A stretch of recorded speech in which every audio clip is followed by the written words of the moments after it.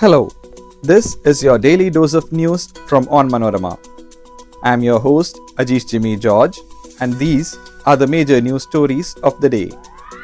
COVID-19 rearing its head again in Kerala after a lull.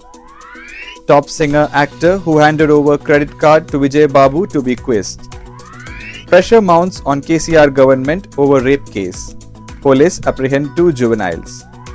G6 rebel group is giving Congress a tough time for the 4th Rajya Sabha seat in Rajasthan.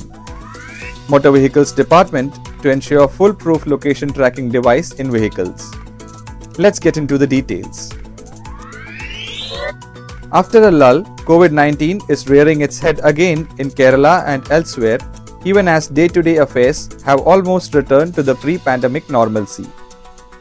The situation in Ernakulam, Thiruvananthapuram and Kottayam districts, which have reported an increase in new COVID-19 cases, would be monitored closely.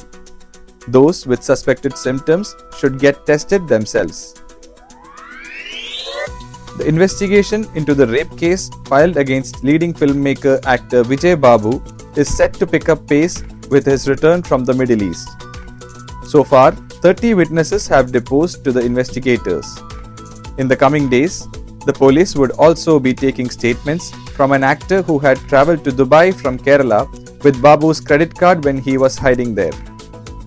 Officers will also speak to a top singer who had reportedly seen Babu with the complainant in a luxury hotel in Kochi on one of the days the alleged rape took place.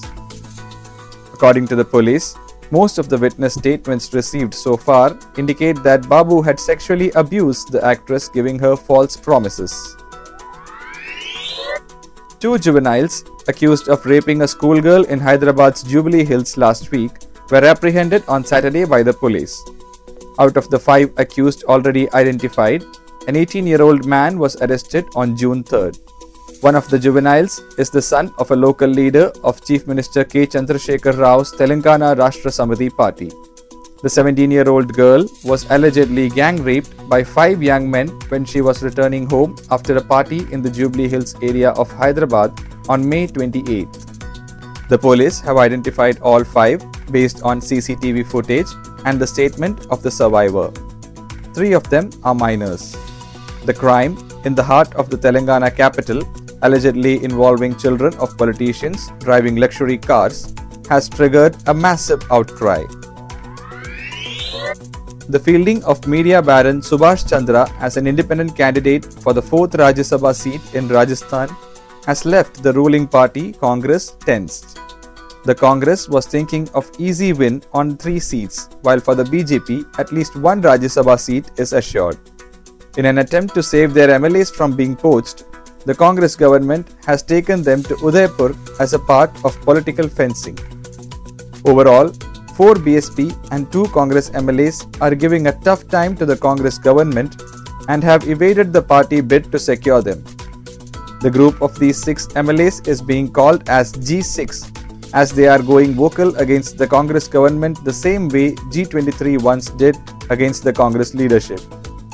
Meanwhile, the BJP has also announced a blockade for its MLAs by herding them in what is called as a training camp.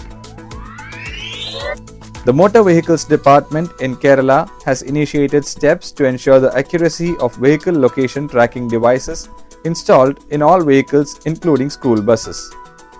Under the Nirbhaya scheme for women's safety, the central government has made vehicle location tracking system mandatory for public transport vehicles and goods vehicles. GPS-based vehicle tracking system enables easy tracking of locations of multiple vehicles in real time. The system keeps providing latest information on the vehicle's path, speed, etc. That brings us to the end of this episode. Be sure to come back tomorrow. As always, thanks for listening to Daily News Dose.